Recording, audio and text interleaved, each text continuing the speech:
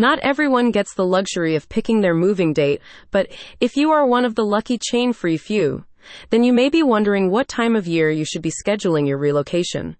Moving at the right time can end up saving you some big bucks, so it's worth planning ahead. So when is the best time of year to move?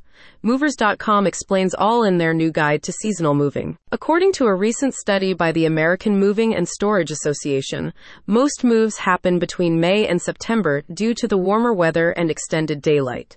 The guide delves into the popularity of summer moving, analyzing whether moving during peak season really is your best course of action.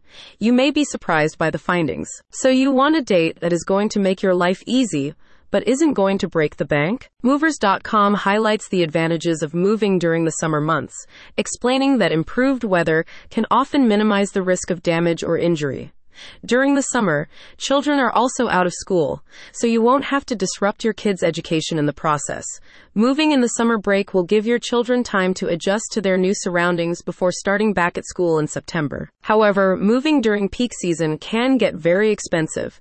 Due to popularity, May through September tend to be the busiest months of the year for moving companies, and they typically get booked very quickly, causing their rates to be higher, explains the guide.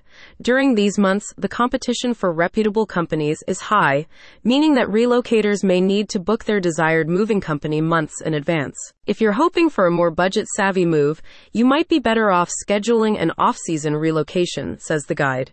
April is a good choice because it's at the beginning of the spring but falls just before the moving company's high season. If you have kids, consider their spring break as a time to make the transition. If you're lucky enough to live in one of the U.S.'s warmer climates, then Movers.com recommends December or January for your scheduled move. During these months, rates will be lower, and you will have a wider range of moving companies to choose from. It is best to move mid-month on a weekday of your choice, as this is when the demand is usually lowest.